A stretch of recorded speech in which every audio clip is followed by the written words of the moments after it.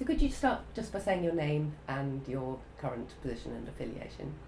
Sure, I'm Jennifer Beam Dowd, and I'm a professor of demography and population health in the Department of Sociology and the Leverhulme Center for Demographic Science. That's great, thank you. And without telling me your entire life history, could you just go over how you first got interested in this area of research and what your main kind of staging posts have been on the way to your current position?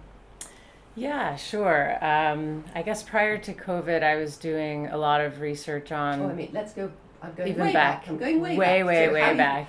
Okay. Yeah. Well, I was just, I guess, gonna signpost the topic. A lot of work on the social determinants of health, and that, I guess, for me started in graduate school. I was actually studying economics and public policy, and really interested in improving people's lives, through the study of economics. And I kind of shifted a bit to health as an outcome, thinking about how inequalities in health are kind of the ultimate injustice. When I learned that, people with less education and income actually have lower life expectancy and worse health throughout their lives, it kind of, a light bulb went off that this is the ultimate form of inequality, and decided I wanted to devote my research to that. So that was graduate school.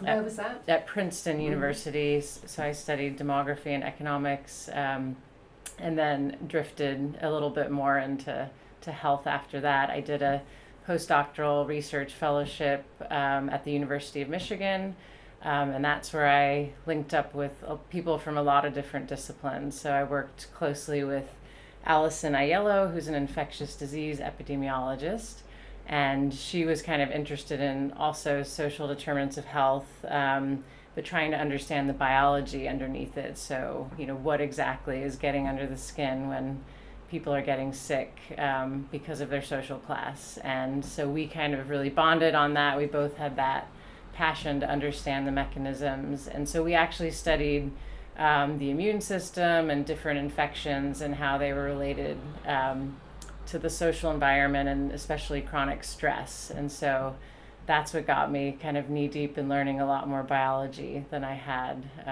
been trained to do as a social scientist. But I really, really valued that interdisciplinary collaborations, and I've tried to replicate that ever since. So I don't like kind of being pigeonholed, I guess, in one single discipline. And so that was a really great program. It was actually called the Robert Wood Johnson Health and Society Scholars, and it was meant to build these collaborations to solve, big health problems across, but bringing people in from lots of different disciplines. So that was a really valuable training for me.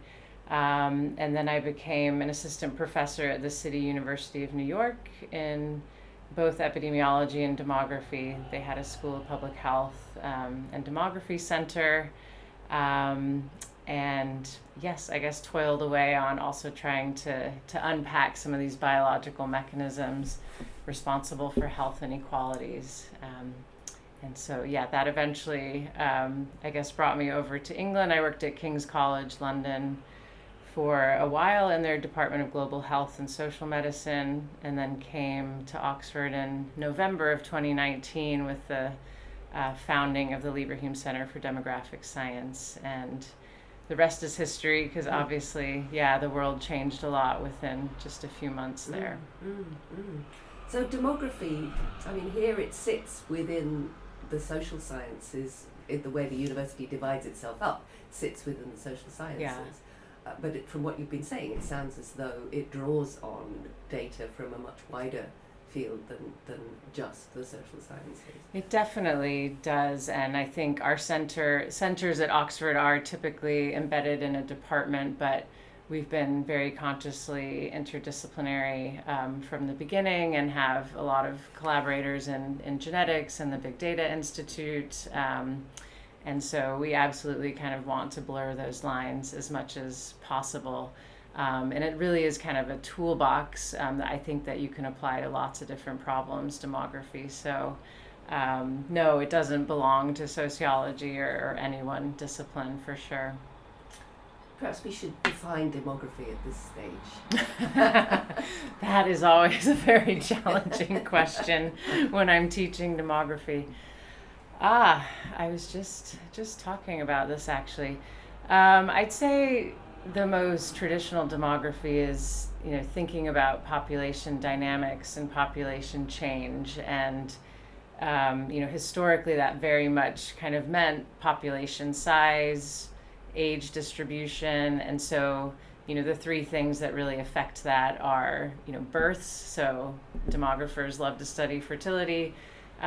Deaths, people exiting the population, so we study a lot about mortality, and migration, people moving across these borders. So those are kind of the three big things that demography was built on.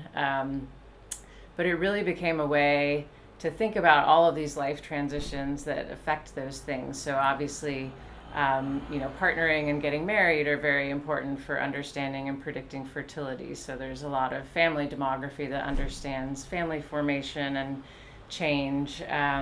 And similarly, mortality trends are really about health that's happening way before people die. So, it's really a much larger body of research about what determines the pace of aging in humans and what can we do to change that. And with migration also, what motivates people to migrate, so it's not just about measuring the outcomes, but understanding the human decisions that go into contributing to those behaviors. So it really kind of has built, I think, up and up and up to a very wide umbrella as a quantitative social science where you can think about and answer a lot of questions. But I guess the key thing is it always tries to tie those individual level decisions then to how that affects patterns, at the population level. So what's going on with fertility or mortality trends. And so that's where it's a really nice toolkit, and I think was especially helpful during the COVID pandemic with all the data coming out. Well, before we get to the COVID pandemic, what were the specific areas of health that you were focusing on in your research?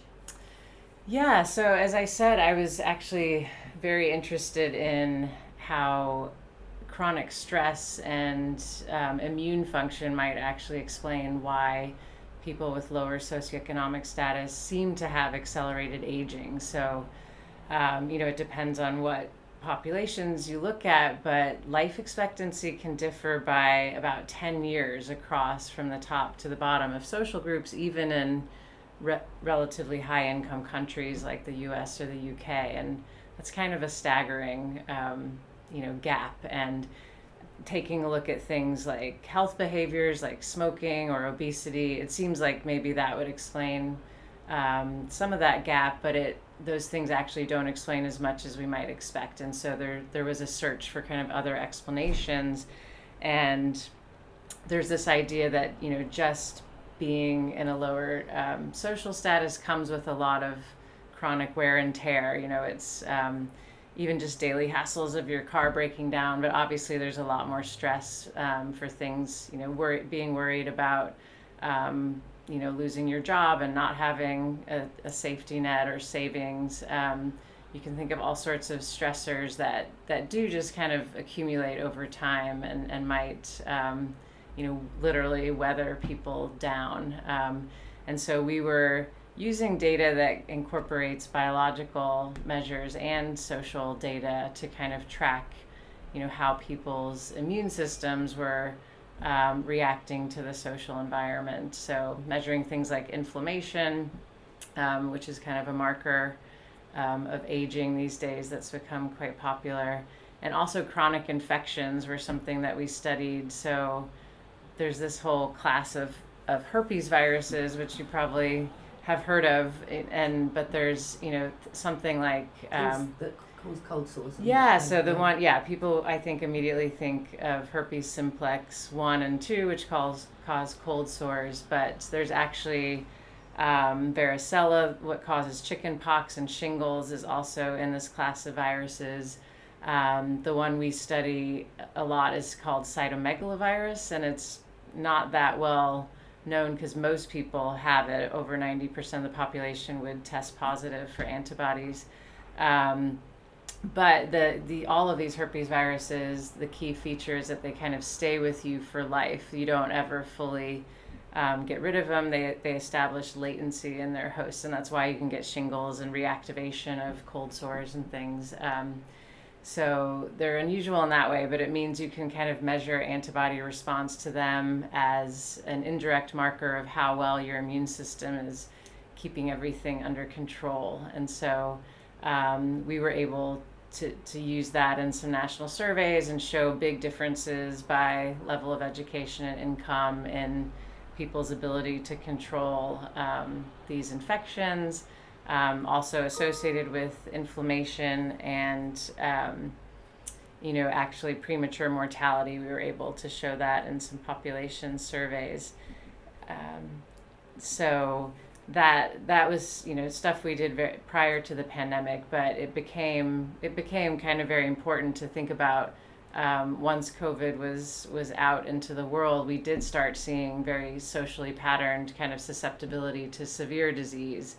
And some of what we immediately thought of based on our work was that there was already a lot of underlying vulnerability in certain groups because their immunity has been worn down a bit over their lifetimes. And so I think that did contribute to the differential burden that we saw once the pandemic arrived. So before we get to that, how do you collect data? You don't yourselves run labs, presumably. Yeah, no, demographers, I guess, are known for repurposing data collected for other purposes, and going back to kind of church records were how we measured births and deaths, hundreds of years ago, and building on from that. And so there's a lot of administrative data that we use, just simply the vital records that are now collected, but also a lot of what we call population surveys that might be run by different governments, or just a lot of research centers have ongoing studies. The British cohort studies are a great example. They're currently run out of UCL and funded by the government, or the funding agencies of the government, but they've been following people. The first one was the 1946 birth cohort, and it was maybe everyone born in 1 week in England in 1946, and those have continued 1958 and 1970, and they continue to add them. So that sort of data is what we typically analyze. And so some demographers are involved in those studies and collecting them and adding new questions and new, health. There's a lot of health data in a lot of these surveys, including biological measures where we collect blood or do MRI, brain scans to see what's going on with dementia and cognitive decline. So there's a lot of rich data that's already out there, I guess. So it's more unusual for an individual investigator to kind of go collect their own instead of just collaborating with some of these big existing surveys that are already happening. Do you use UK Biobank, just out of interest? I don't. Other members of the center here do work with that, because they've do a combination of social science and genetics, and it's an amazing resource for that. But no, it's not that. It's not part of my work. So I think we finally arrive at the pandemic. So do you remember, just from a personal point of view, where you were or when you first heard that there was something going on in China that looked as if it might be serious? That's a good question. I assume I was following the news by early January of 2020. But I think I'm a very optimistic person. So, you often saw some of that news pop up and things would kind of fizzle out. So I think the very first time maybe you saw a new virus is being reported, you're like, okay, we'll see where that goes. Kind of like the monkeypox right now. Like, oh, that's a bit alarming, but we won't get overexcited yet. So, I think I didn't immediately have all those alarm bells going off, but pretty quickly throughout probably by the end of January, we kind of looked around and thought we should figure out a way to get some of this data. And we did have some graduate students from China who were saying, this is where they're posting some of the daily numbers, and we should so we set something up to kind of scrape the data off the websites, just that we just had a sense this would be important and valuable, and we should capture the data while we can. And of course, other people, created these dashboards later on and ended up doing that. But that's the first thing I remember doing as an organized group here. And by February, with things taking off in Italy, I guess that was more towards the end of February, but we had several postdocs from Italy, some of whom had kind of gone back, I think, I don't know why. I can't remember why they decided going back would be a good idea, but they, and one of whom was actually in the Lombardy region where it was quite serious. So we started getting kind of reports back, and decided as a group that we had to mobilize and try to understand what was going on with the mortality data. Did you all just get together in a room and say, how we're going to do this? Exactly. Yeah. We planned a meeting, and at that point, the center had just launched in November 2019. So we were a pretty small group of faculty and a few postdocs, and so we just said, we organized a meeting in our small conference room and said, anyone who's just kind of interested in brainstorming, come. And it was indeed a really, for us, a historic meeting, because we were looking at the death data from Italy, and we noticed a very strong, it's so, I guess, obvious now with COVID, but at the time all of this was new raw data coming out. So it was very strongly associated with age. So like most of the deaths were happening above age 65 in Italy at that time, if you looked at the data coming out. And demographers, like I said, love to study population composition. And one of the huge issues of the past, few decades in rich countries has been population aging, and the fact that a higher and higher percentage of the population is above a certain age, like 65. And this has been kind of a population transformation for the last, like I said, several decades. And as a function of people living longer is one thing, but also with huge drops in fertility compared to what people used to have lots of kids. Rich countries are having many fewer children, so that just means there's much larger cohorts that are aging and not as large of young cohorts underneath to kind of support them. So which has economic consequences. Yeah, it has important economic consequences. But it also, just kind of rang a bell for us that, Italy is actually one of the oldest populations in the world. It was second only to Japan in the proportion of the population above age 65, which was, I think it was about 23% when we were looking in 2020. And so, we wrote what felt like a pretty simple paper, just outlining how important the age composition of populations might be for the ultimate burden of COVID mortality, just based on that simple, very steep association between age and COVID deaths. And we did some different scenarios then, because this was, the very beginning. That hadn't, Italy was the first place really outside of Wuhan that was seeing a lot of deaths. So it was kind of all speculation of what would happen if this spread around the world. And so we did simulations of countries with, different age structures, and how that would translate into the total mortality burden, making some estimates of what percentage of the population might get infected. And so it was a very kind of, simple scenario-based exercise, but it really dramatically kind of showed how even with the same infection rate, countries that are older are going to just see a lot more mortality. And so that, I also remember that because we finished that up literally on March 13th. We were all still in the office and we're like, okay, we've got the draft done, and we made some nice data visualizations. And I was in charge of kind of finishing that up over the weekend. We got it in the form of a real draft, and I think we submitted it to the journal then too, but we're like, okay, we should tweet this, we should put it out into the world. And some of us were on Twitter, but we weren't like real Twitter professionals or aficionados at that point. So I went on Twitter Sunday morning, March 15th, and did a thread of our paper, just kind of describing the results. And we also actually had some data in there from our colleague in Italy showing the difference in the outbreak curves for Lombardy versus Bergamo, I think it was. So one region had actually locked down several days earlier.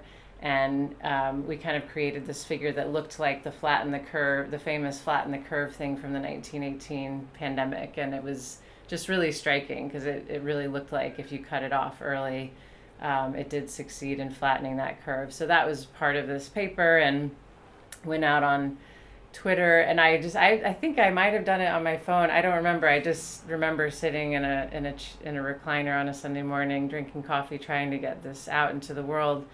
And we sent it off, and then the rest of the day I went on a walk or whatever, and my phone was blowing up with notifications. And for whatever reason, that especially the flatten the curve data was really compelling to people, and it kind of went viral on Twitter and got, I guess, over 1 million views, not retweets, but if you look at the reach, it went pretty far that day. And all of a sudden, the media started calling, and we kind of realized... So was the government calling at that stage? The government.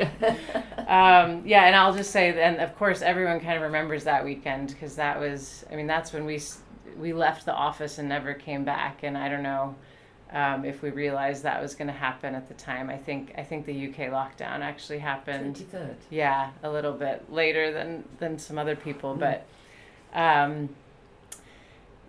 it's such a whirlwind. I'm trying to remember, we very quickly did also do a follow-up analysis of how it would affect the UK domestically, based on, because there's actually big differences in age composition even within countries, and urban areas like London are actually quite young compared to some areas. So we did a paper mapping hospital capacity, because I also, at the time, you probably remember, it was all about how many beds and ventilators are there. So we found some measures of that and combined it with the age structure of different local areas to say, here's areas that look prone to having more strain just based on the demographics. And yes, we did get a lot of inquiries from local area governments trying to help them kind of anticipate and understand their risks. So we were doing a lot of consultation there. And internationally, we were, just doing a lot of not only media, but the World Bank and other organizations were in touch, because at that time it was kind of trying to anticipate where things would be particularly bad. And I guess I should have said the other element we focused on in that first paper was that Italy had a high level of intergenerational co-residence, that it wasn't, just the old age structure, that they had a lot of old people, is that those old people were in daily contact with a lot of younger people. And anecdotally, our colleagues were saying, it probably came into Milan as an international hub, which I think we do know that's kind of how the virus first got there. And a lot of young professionals in Milan still commute home to the villages and have all these meals and live with their older family members. So we just talked about that in that paper as a potential, something that can accelerate transmission to the vulnerable elderly groups. And I think that also struck a chord, especially for countries where that, living situation is quite common. And it did make a lot of Italian news. There was one headline that said, why are deaths so bad in Italy? Blame the family, says Oxford University. I know, it was in Italian, and I was like, does that say blame the family, says Oxford University? Yeah, that wasn't really our message. We were just trying to highlight things that everyone should be looking out for, to try to anticipate vulnerabilities. And I think that did play out a bit also when, it wasn't too long before the outbreak kind of hit the US, and New York City was hit extremely hard in that first wave. And it was a lot of immigrant populations that also, where the young people were in the service sector or something, having a lot of contact, and then households where lots of generations lived together were particularly vulnerable. So I think that was another important demographic factor that did indeed end up being important. And obviously we all had to figure out ways to adjust our lives to kind of protect those most vulnerable groups. But that was, something that we tried to raise the alarm about early on. And was that data feeding into government policy in the UK at that stage? At the local level, it definitely was. Our whole center had a lot of different people who got pulled into things. So the director, Melinda Mills, ended up being pulled onto SAGE committees and doing a lot of reports. And so I guess the one that I do know kind of contributed to some policy in April or May. We also then, I think quickly after this paper got a lot of attention, and there was also just so much raw data coming out and people trying to make sense of it. And that's actually, I think demographers are kind of good at that and making connections between the individual level data and what's going on at the population level. So we continued to think about ways in which we could contribute. And of course, we all thought that lockdown would be a very time limited thing, which I guess it was the first one, but we didn't know another one was in the works later. But we were like, what can we do to minimize spread, once lockdown restrictions are eased? What would be strategic ways to continue to protect people? So the second group paper that we worked on that ended up being quite important was a paper on, we call it the bubble paper or the pod paper, but it did kind of the science and the social network simulation of why strategies like having a pod where you limit your social contacts to a few key people kind of limits the spread. And it's more complicated than that, but the paper is really nice with some data visualizations. But the core idea is kind of when you limit those bridges, that if I have a lot of social contact with one group, but then I'm also going to an entirely new group, once a week to hang out with them, then you have this possibility for bringing the virus between two groups. Whereas if you can really kind of keep those bubbles or pods more isolated, it can have a really big effect on limiting the spread. So do you think you coined the term bubble for that? Because that did become a term that it was did become schools, wasn't it? I'm not sure we can completely claim. I don't think we completely invented the idea of that. I think the word had existed, but we kind of laid out the science of it, and it was still quite early. This was April, so it did suddenly, that also got taken up very quickly, and it was quoted in the parliamentary evidence right before the support bubble, I guess, policy got released. So we did feel like that was having an immediate impact. And then we got lots of contacts later on, because this was also, then we had the summer, which was a bit of a lull, but then schools were reopening in the autumn, and there were just a lot of people reaching out about the best way to manage that. So the idea of kind of cohorting and keeping kids in their bubbles, we definitely, were helping to consult with that. Different universities in the US were also contacting me about that. So we can't take credit for the entire idea, but kind of outlining the science behind it and some of the optimal strategies, I think, in that paper did have a big impact. And again, it felt like we really urgently wanted to figure out things that people needed to know. It just felt very different from normal research, because it was a lot of our research doesn't have immediate applications. And so the urgency of this was quite new. I mean, I know that happened to people in a lot of different fields, but I don't know if it was Melinda was leading on this, but you did some work on masks as well. Were you on face masks in that? Yeah. Yeah, I wasn't directly involved in that, but I think that was part of her contributions to SAGE and other. I think she was doing some things for the British Academy as well. And the Royal Society. Yeah. Okay. Yes, it was the Royal Society. That's right. And right, that was just another really hot button issue that summer of 2020 was thinking about face masks and that.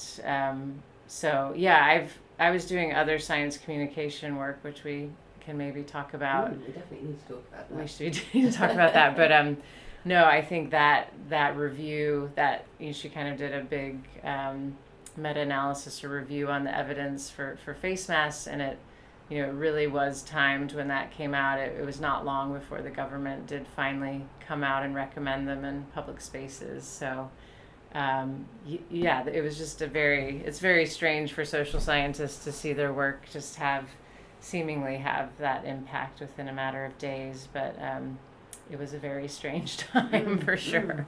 No, you said that it was very different from research you've done before on those grounds. Something else I'm interested in is the notion of working as a team, which, I mean, clearly you are a centre, you have a collaborative ethos, but did you find that working on these COVID projects was an even more extreme example of that? Absolutely. No, it was, I mean, in retrospect, that part was almost magical because we were a new group that had recently come together, but that, starting with that first paper in collaboration and then being thrown into just the urgency of contributing somehow. I just think everyone really wanted, it was, kind of like a war effort. I think people everywhere wanted to figure out how they could contribute, and suddenly the nerds could contribute by, understanding just the absolute flood of data that was coming out. So we were then in constant contact, even though we all left the office on March 13th and never came back. We set up the Slack channel right away. We're having Zooms just all the time. Yes, I felt like the team came together, and it felt like we've been working together forever and incredibly bonded in a short amount of time to try to answer these really important questions. And everyone just kind of pitched in at that point. I think it was a great outlet for people too. I mean, it's hard to remember now, but everyone was really disconcerted about what's happening in the world, and it was, quite stressful to have your, kids homeschooling. There were so many stressors in people's lives, but just really worried about people's health. And so, having a productive outlet where you felt like you could contribute, I think was really important to all of us.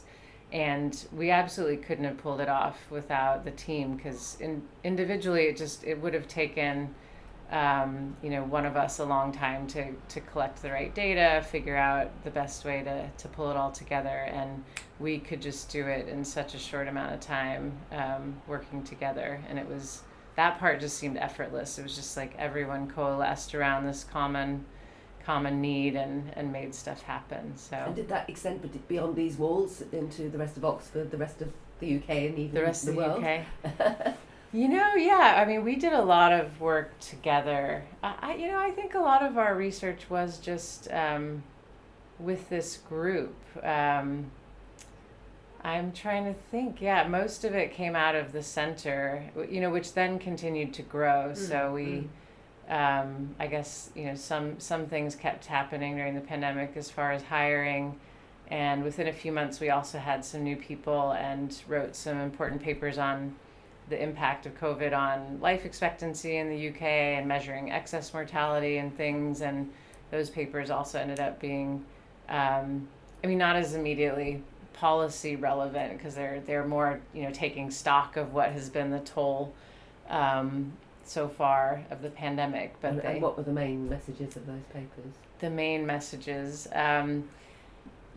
Let's see, I'm trying to think. The first one was looking at excess mortality in the UK, and first of all, I think that concept was, I find it an interesting.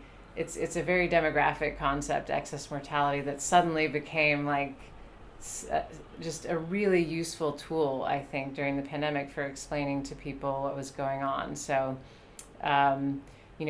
probably, I don't know if this was as much of an issue here in the UK, but I also followed a lot of the US media and social media, and there was a concern that we were overcounting COVID deaths.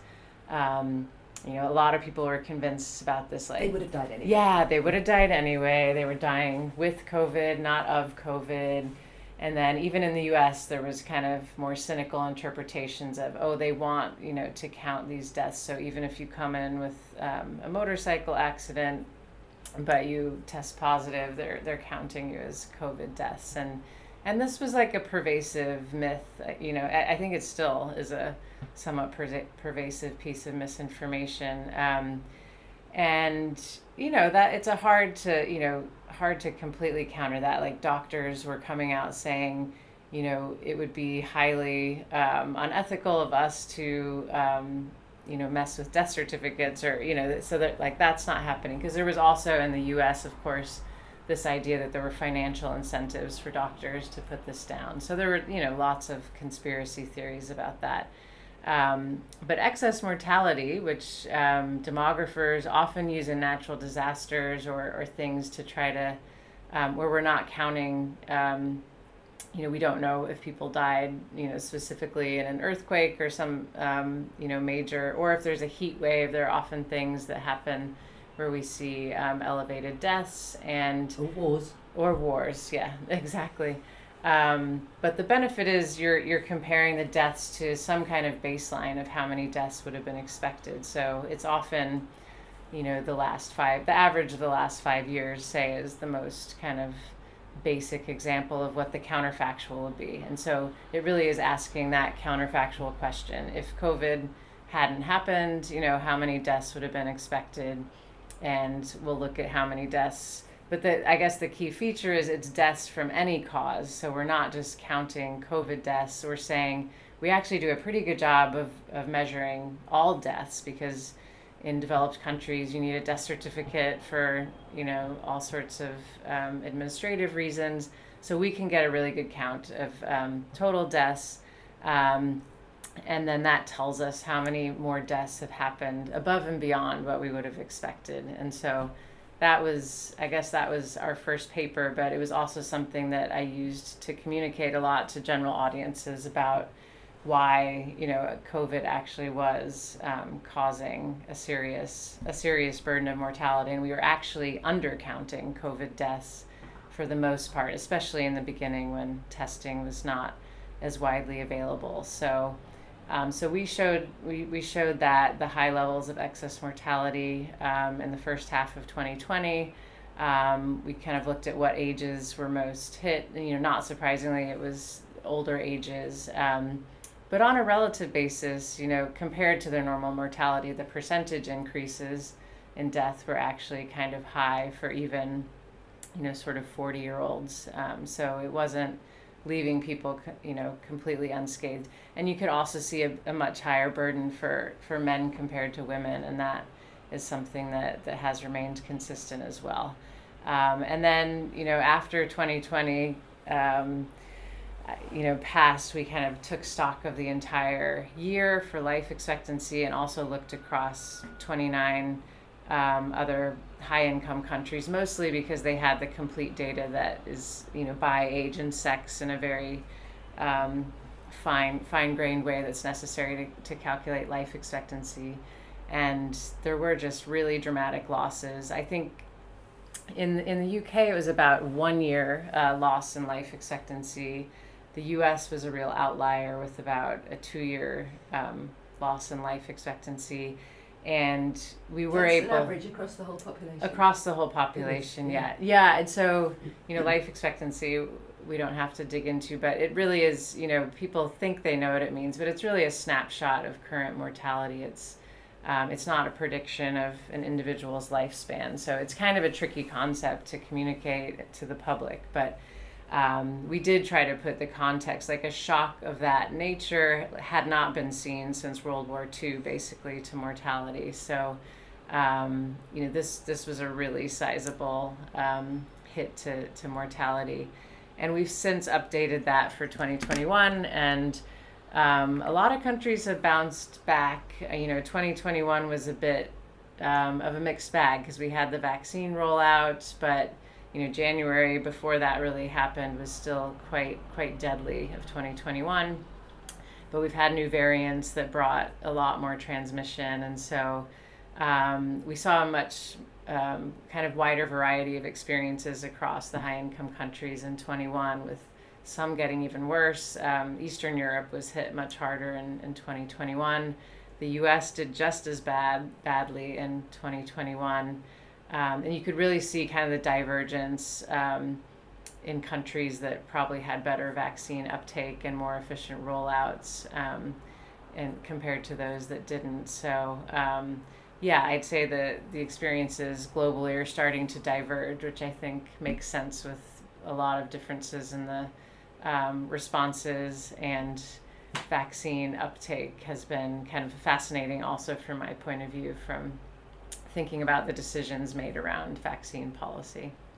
So going back to your original interest in socioeconomic determinants of health and mortality, how fine-grained were you able to be in looking at who was dying? Who was dying? Yeah, that I think a lot of that work remains to be done, partly because of the way the UK collects their data. In the U.S., level of education and race ethnicity are actually on death certificates. So kind of very quickly, those estimates could be, churned out. Whereas in the UK, that's not the case.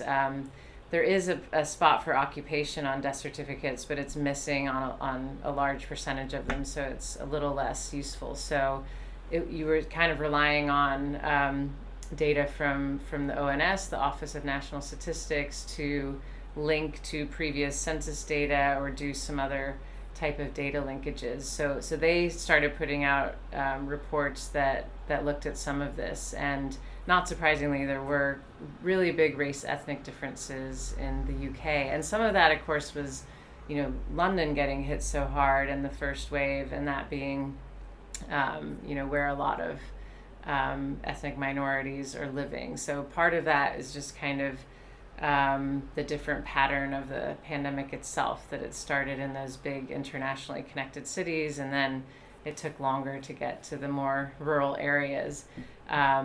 But occupation seemed to be quite important, and not surprisingly at all, but your ability to socially distance and work from home, is tremendously different depending on your socioeconomic status. And so that came out very clearly in the data, that certain occupations were much more, dangerous than others, especially in those early waves when.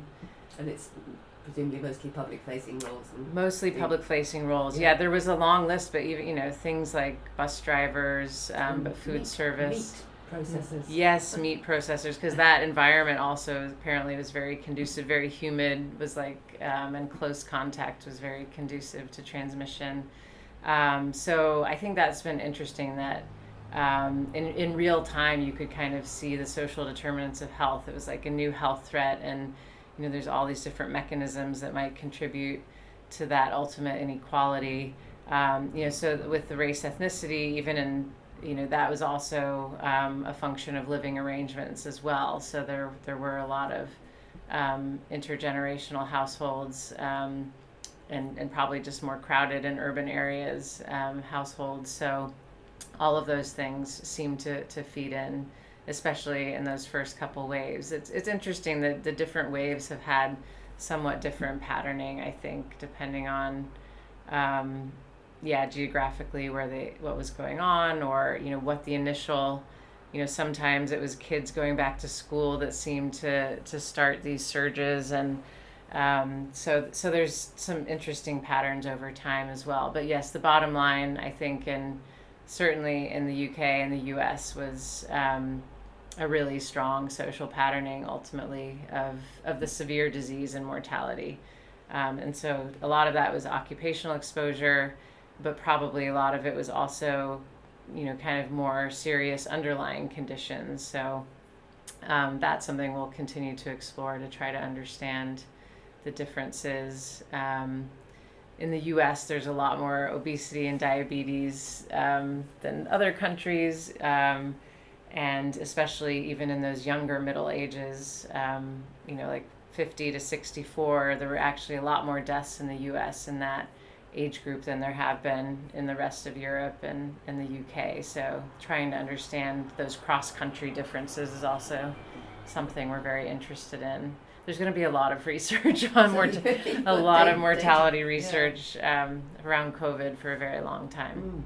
Yes. And how optimistic are you? Are you optimistic at all that understanding, which in some ways is not new, is it? We had the Black Report in 1982. We've had Michael Marmot's studies. Oh, exactly. We know that economic differences make a difference to health outcomes. Are we any closer, do you think, to getting policy changes that will address that? Oh, that's a great point, because England has been at the forefront of highlighting these social determinants of health. I work kind of knee deep in this, and so I've been thinking about it a lot, and I guess I remain pessimistic in the sense that it's very hard to break all of these mechanisms that tie your social class to health.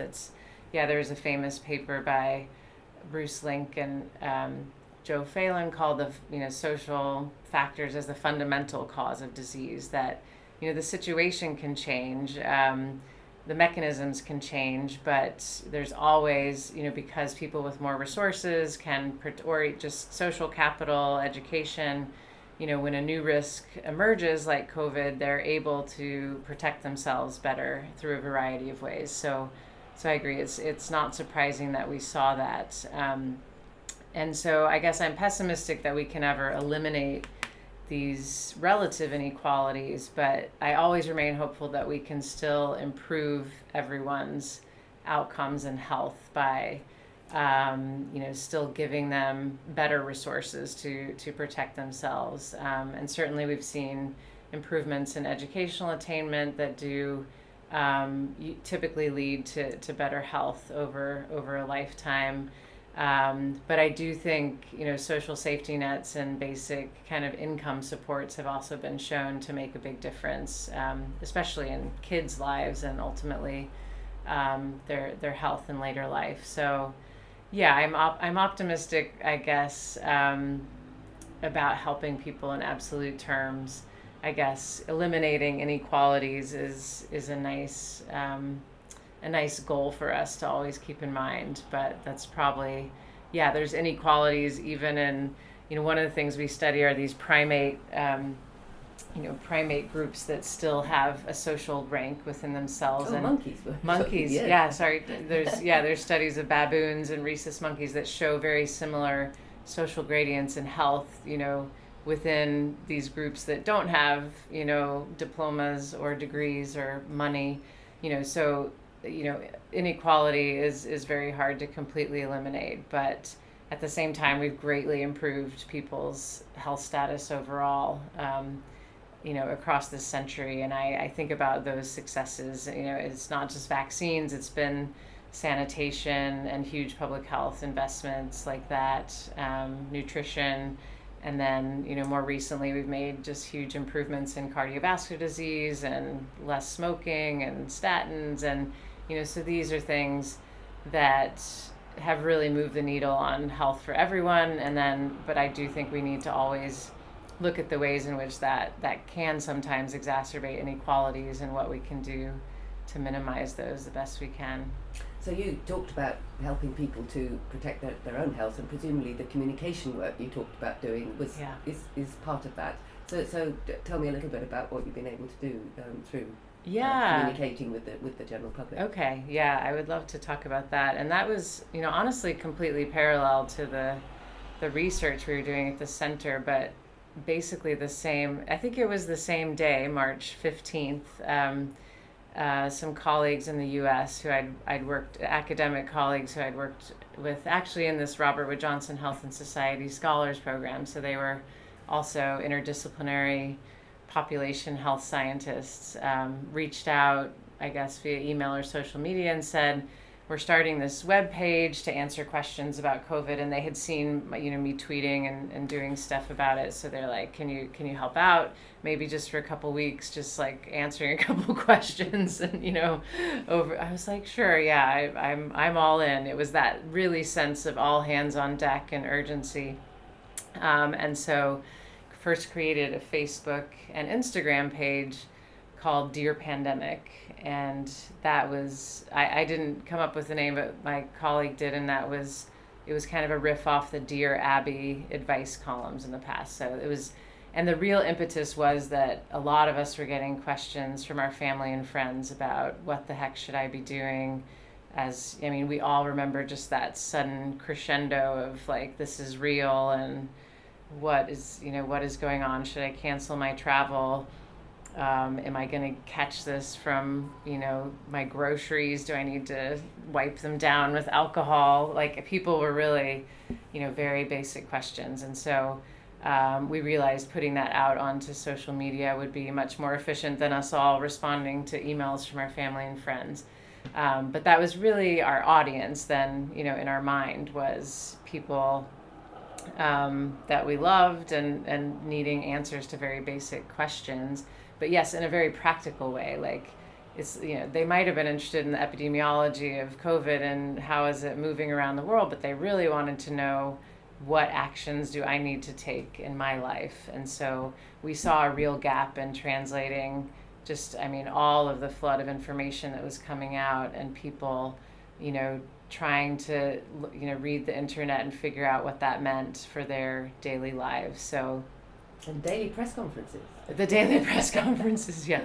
And we decided we were well placed to fill that gap because we were really good at reading across tons of disciplines and kind of summarizing and synthesizing that information. And so that's how it kicked off. It quickly kind of grew as a social media presence, just way faster than we expected. And again, like a lot of media then, because we suddenly then were deemed to be, experts in all of this. And there was just such a hunger for information and people who could talk about this stuff. And you gave yourselves quite a provocative name. We did, yeah. Well, a follower, very early follower, made a comment. Again, it was, some kind of advice we were giving early on. And he wrote, I trust anything those nerdy girls have to say. And somehow, yes, we thought that's perfect. And there's been like debate about why are we calling ourselves girls? We're women and scientists, but we actually like the tone of being approachable, and we didn't want this to feel like we were public health, scolds or academics trying to give people advice. We actually liked the idea that no, we're actually your nerdy mom next door that you trust to go ask these questions, and not to judge you so much, but to really give you the bottom line, like what's the real deal here. And so that was our tone from very early on. We kind of wanted to be approachable, communicate very plainly, what's the bottom line of this research. There was so much about whether people should wear masks, but transmission. We have a question box. That was another thing that came up really early, is we wanted it to be a bi-directional communication with our community. So we weren't making up the questions. Yeah, we often were if there was breaking news or something, but we had this question box that mostly kind of structured what we wrote about, and also responding to comments. We really tried to pour ourselves into it to alleviate, people's concerns.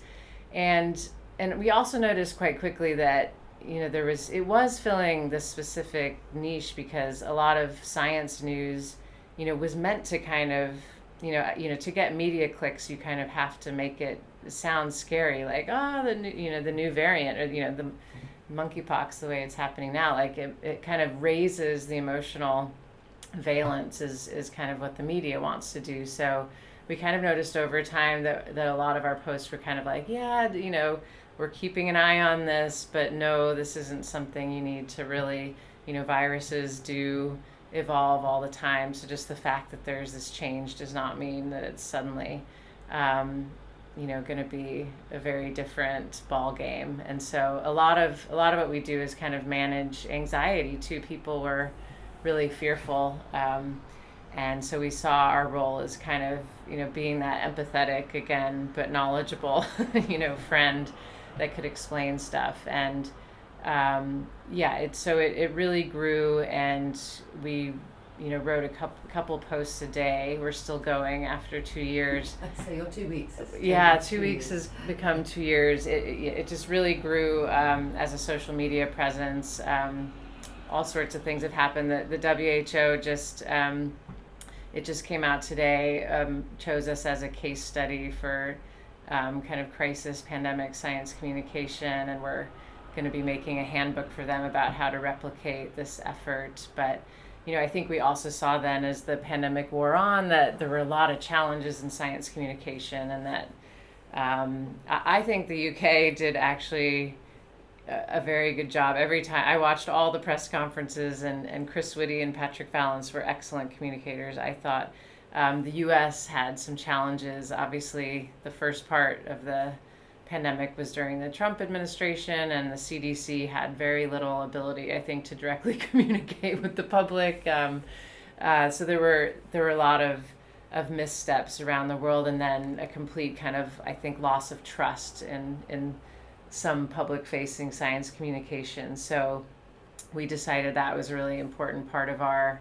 what we were trying to accomplish too, was to develop this trusted relationship with our followers. And then your followers are mostly in the US, would you say? I just mostly, had a look, and it seemed, it felt to me as if you were reaching out to the US audience. And I guess I should back up and say, so our little band of nerdy girls grew to probably about a core group of 10 at first. And yes, we were all kind of connected in the US, so that was the original social network. And so that was, I think, a lot of the Facebook audience initially snowballed from our own contacts and things. So yeah, it has grown internationally, but definitely percentage-wise, the US is the bulk of our followers. And we also, a few months later, started a mirror Spanish language site called Querida Pandemia, which is actually, it has tons of followers all through Latin America. We kind of intended it for migrant communities in the US, but it somehow took off in Latin America, where there's a lot of misinformation about COVID. So where was I going? So that was the original group. Mostly in the US, but I think there was a lot of interest. I kind of did a little series of postcards from England, because there was a time, at least for a time, there were things happening here maybe 2 or 3 weeks before they would happen in the US. So I felt like I was always giving little warning shots for what was about to happen. But I think it's a good point. I think we also, our followers, you can't see so much on Facebook demographics, but I think not surprisingly, it's a lot of women in our rough age group. There is a span, but kind of the bulk is in that.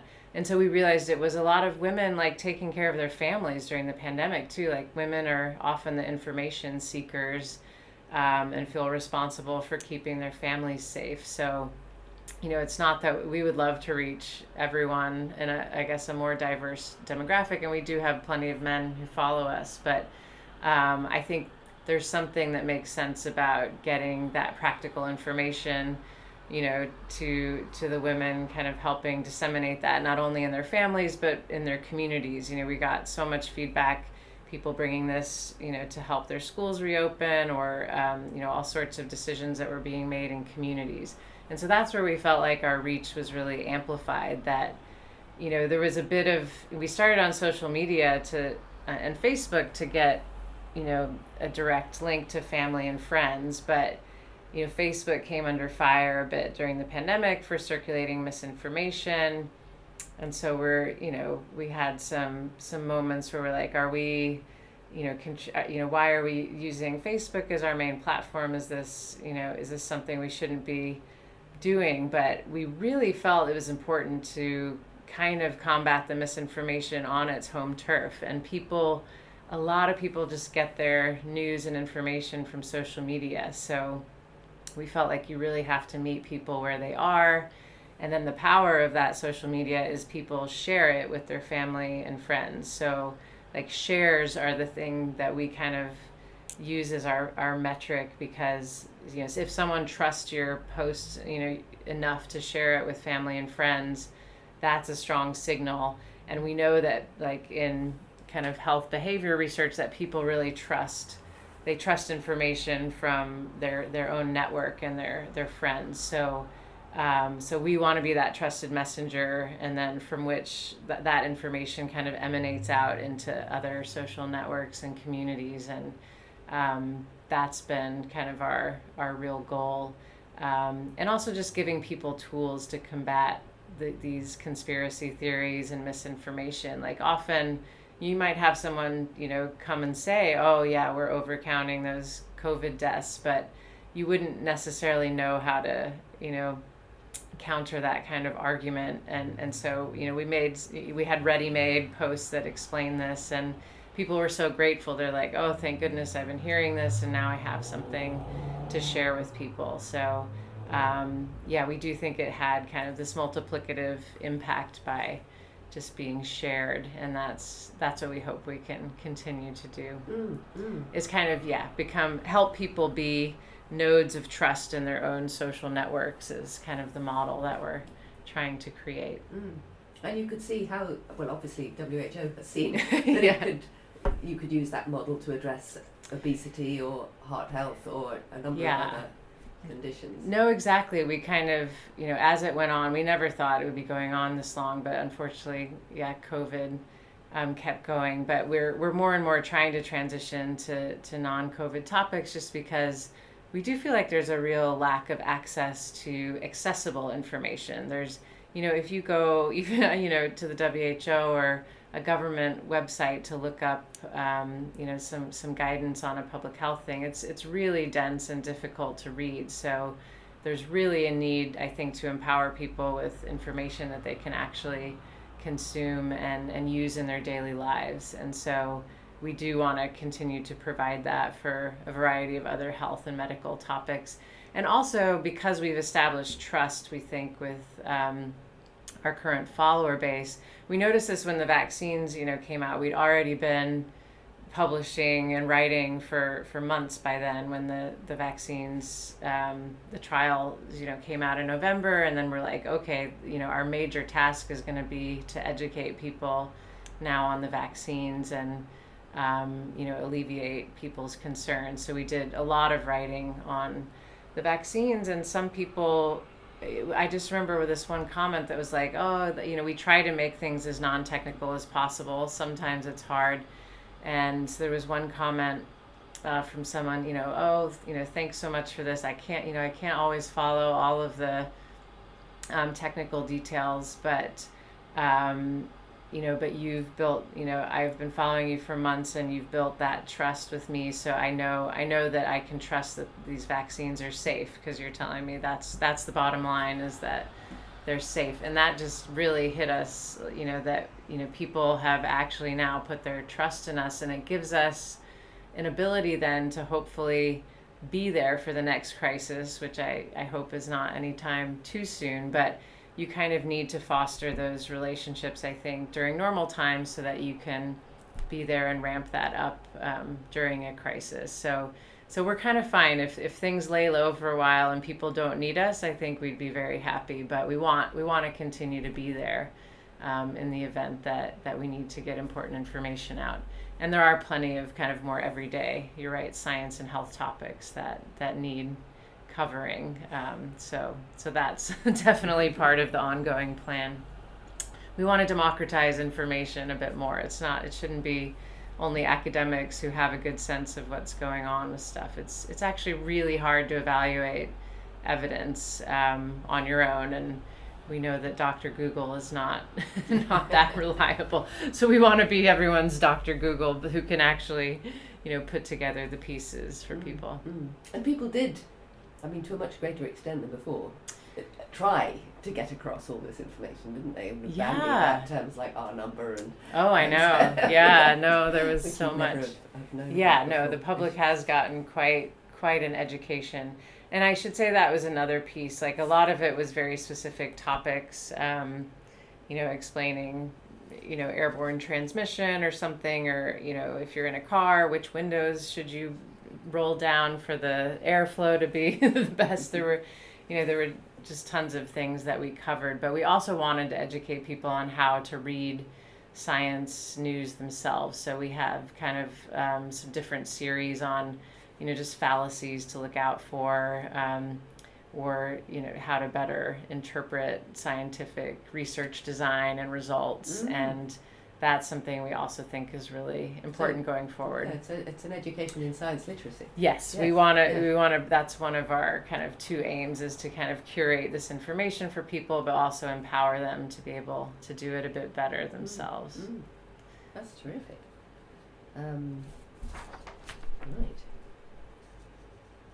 But I'll just say that was one of the best experiences, because this group of women just came together and supported each other also personally, because were you good friends before, or have you only we all had kind of some random connections to each other, so there were some maybe pairs of people who had good friendships, but no, we mostly all bonded over that experience. And it is another thing that we'll just be bonded for life, because it was so intense and just so many hours, and this was all volunteer as well. Everyone just did it outside of their normal job, and again, that didn't feel unusual at the time, because it was the pandemic and an emergency, and everyone wanted to do everything that they could. But I think thinking about the sustainability of that, it's not something that's typically rewarded in the traditional academic structures, kind of doing that kind of outreach, and so that's been just one of the challenges as it's gone on longer and longer, to figure out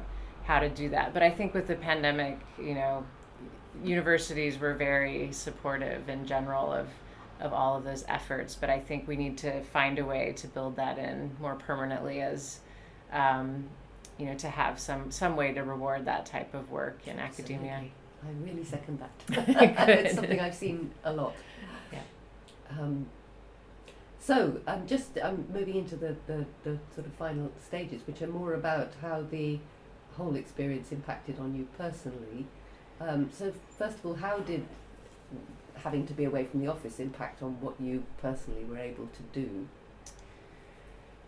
I was shocked at how well we worked together in those first few months, because of the technology, that we all have learned. So Zoom and Slack were our go-tos, but we were really in constant communication for those first few months, our research group. So I think I didn't really feel it until, more like a year in, and I think then I felt us kind of not going our separate ways, but the way we had just coalesced as a team, people started pursuing more of their own kind of, not side projects. People were all working on important stuff, but kind of that feeling of unity dissipated a little bit, I think, for not seeing each other in person, because it truly is all of these conversations that you have in the hallway and coffee and lunch that generate new ideas. And so, I think we had a lot of energy and ideas to start with, and then, but the working from home, after a while, you lose that generation of the new ideas. And so it's been great to be back, I guess, since October 21, much more in person.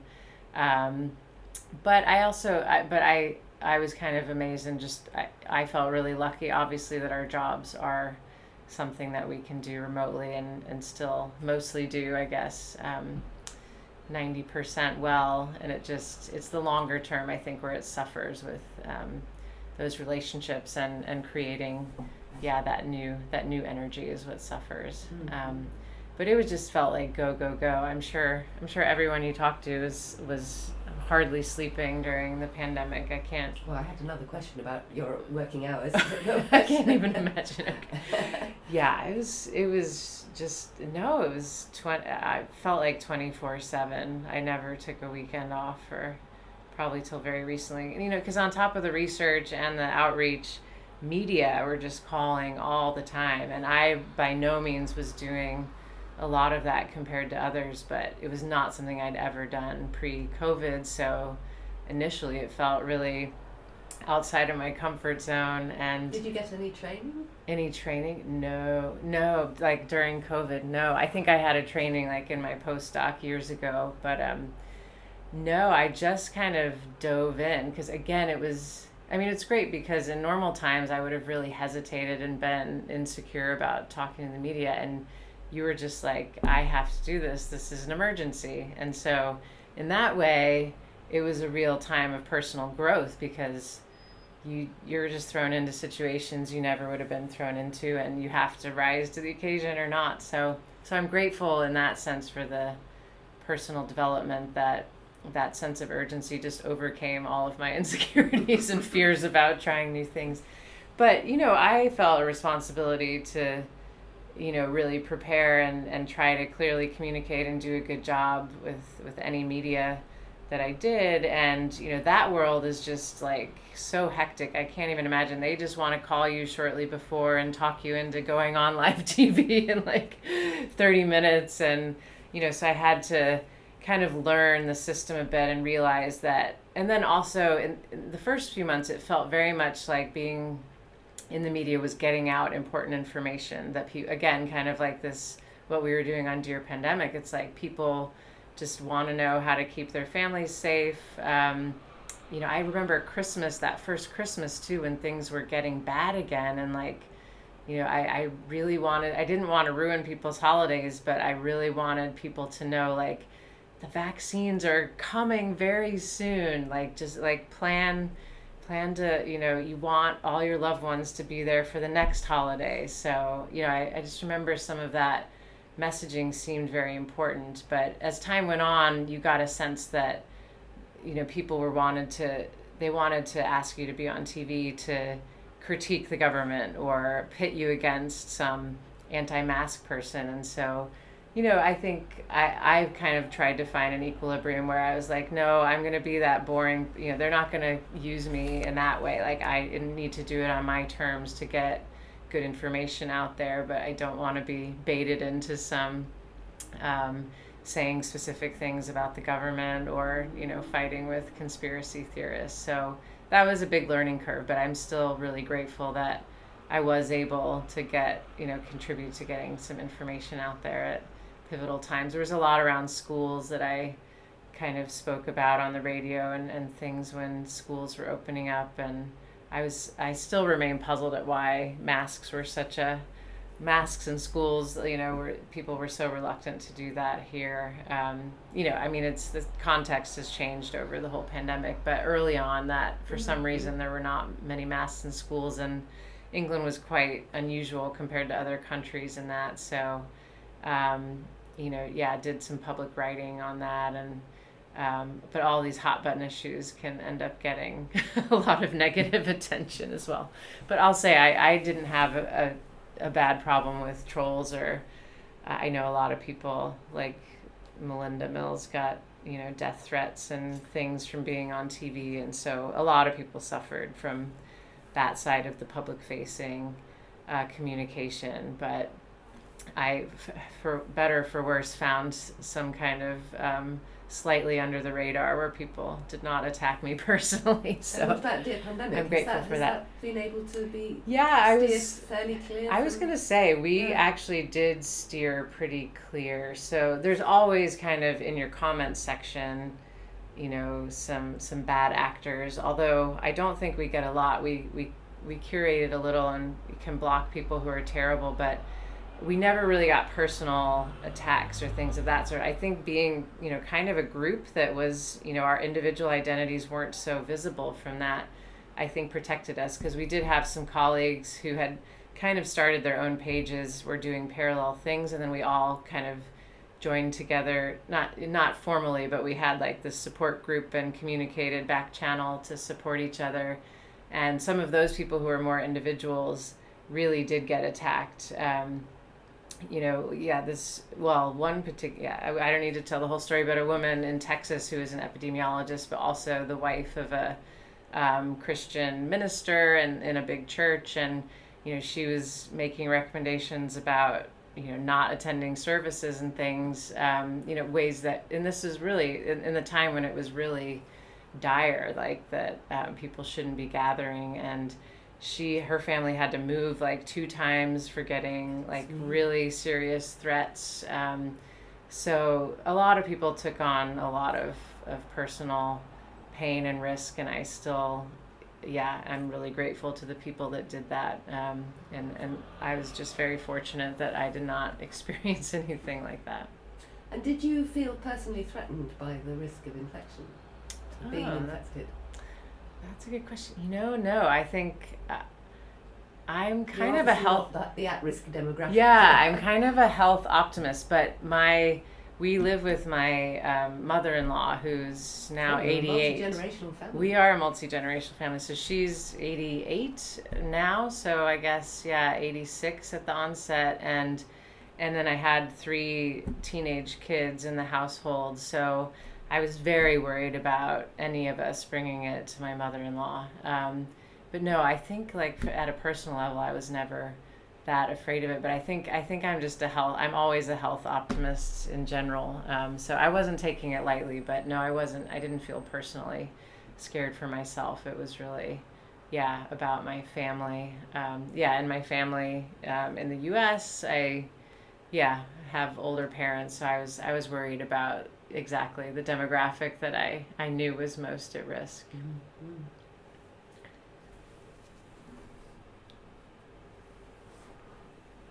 I think we're more or less there. Right. So, has the work you did during the pandemic raised questions that you're interested in exploring in the future? Oh, yes. Well, I think the funny thing is how well it kind of dovetailed with things I was already doing. So in some ways it's not a big shift, but no, I'm so obsessed with, not obsessed, but like I've done so much reading. And that was just the other thing that I guess ramped up in probably February of 2020 to rewind. I just remember voraciously having to read everything that was coming out and all the preprints and scientific papers. So I did spend an enormous amount of time staying on top of the literature, whether it was the vaccine efficacy, the immune response. Like I was reading everything, and I feel like that has put me in a good position to continue to kind of do this interdisciplinary work on COVID. And I think what I really want to focus on is the long-term implications of the pandemic for population health. So we're continuing to look at, changes in life expectancy. It could be a temporary shock where we go back to kind of normal levels of mortality, but I think all of us are concerned about long COVID, not just like long COVID as people having symptoms, but the actual damage from people who had severe disease. There's lung scarring, the risk of having heart attack and stroke and other events in the year following an infection has been shown to be pretty severely elevated. So I think there's big question marks about how long kind of the scars of the pandemic on population health are going to last. And that's something, that is what demography and population health is all about, is trying to understand these trends in population health. I think there's also a lot of research that I did prior to COVID on the impacts of early life exposures on your later life health. And so we still study the 1918 flu, like people who were in utero in 1918 and how that affects their risk of heart attack and dementia later in life. So, I know that we've tried to say it's mild in kids, and I so much hope that that is true, but I think we really need to look at the long-term effects of the infection, even, from people infected at younger ages, and just really keep an eye on that.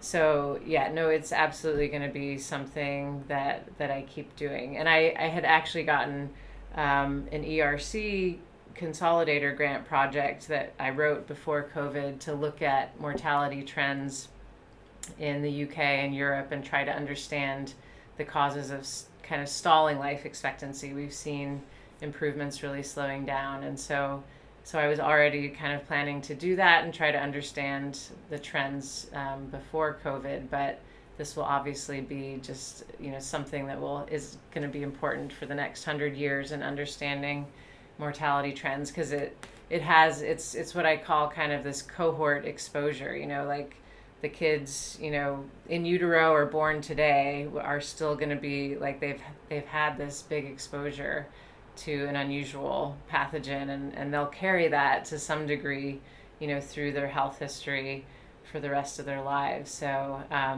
So I'll have to be kind of forward-looking, thinking about how COVID will affect those trends, and I'm also looking back to try to understand what were the major impacts on mortality of the cohorts that are entering old age today. So it really does all kind of tie together. So you've got the rest of your career. I have plenty. I'm never going to run out of research topics, I'm quite sure. And has the experience changed your attitude or your approach to your work? And are there things you'd like to see change in the future? I think as we were discussing, I came into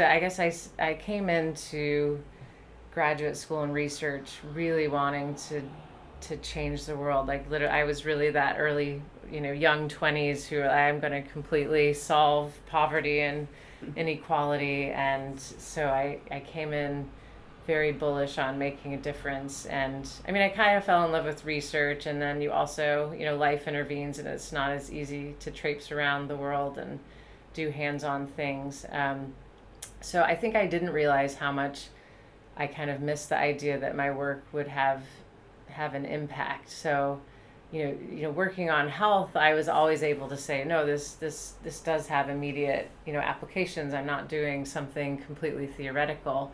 But, describing these biological pathways, there wasn't a lot of policy relevance to some of the work I was doing. So I guess it changed me in the sense that I realized, yes, being connected to changing people's lives in real time is something that I want to continue to do with my work. So that sort of connection to translation and just public outreach is something that I'm not going to kind of go back into my cocoon. I feel like it's now a responsibility, and it's almost irresponsible to do this kind of work on a topic like health and not figure out a way to make it real in people's lives. So it's definitely, it kind of brought me back, I think, to my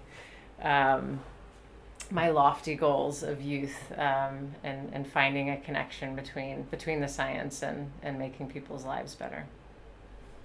Thank you very much.